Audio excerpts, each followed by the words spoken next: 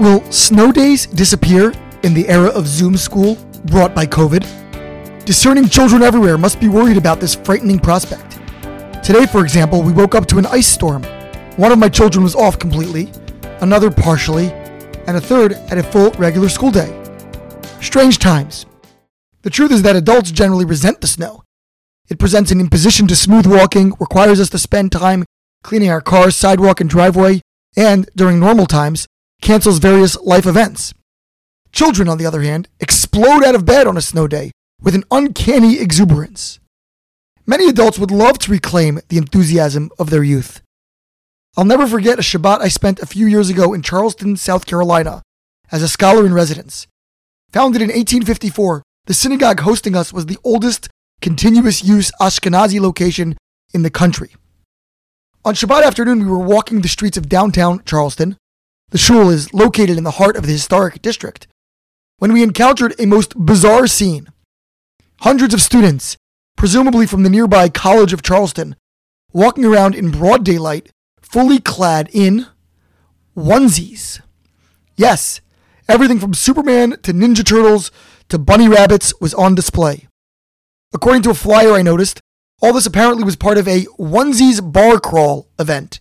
If you can imagine back to such raucous occasions in the epoch known as before Corona. We read this week about the Keruvim, the two angelic, childlike statuettes posted above the Holy Ark. The English word cherubic, meaning innocent and angelic, is based on their presence. Tradition tells us that the voice of God to Moses emanated from above the Ark and through these figurines as they faced each other in an embracing pose. Rabbi Shmuel Rozovsky, a 20th century rabbi in the great Israeli Panovich Yeshiva, explains that in receiving Torah, we would benefit from emulating the youthfulness of the Keruvim.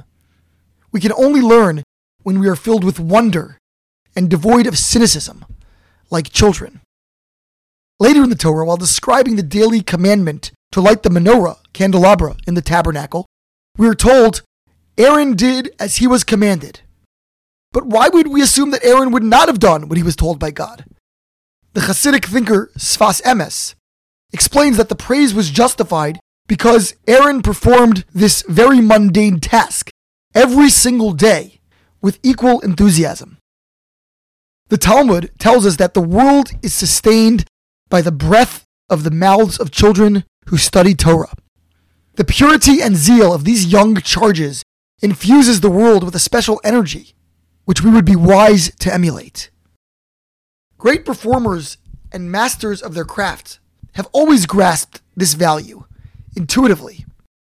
Legendary French painter Henri Matisse wrote that, I would like to recapture that freshness of vision which is characteristic of extreme youth when the world is new to it.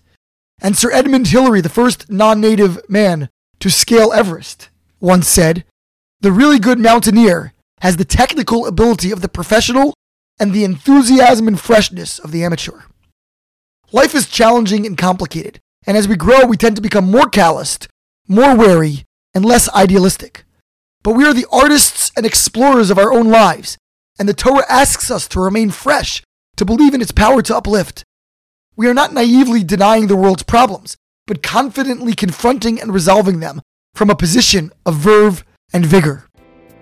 I cannot say that I endorse traipsing the city streets in pajamas, much as it might help us recapture that youthful excitement.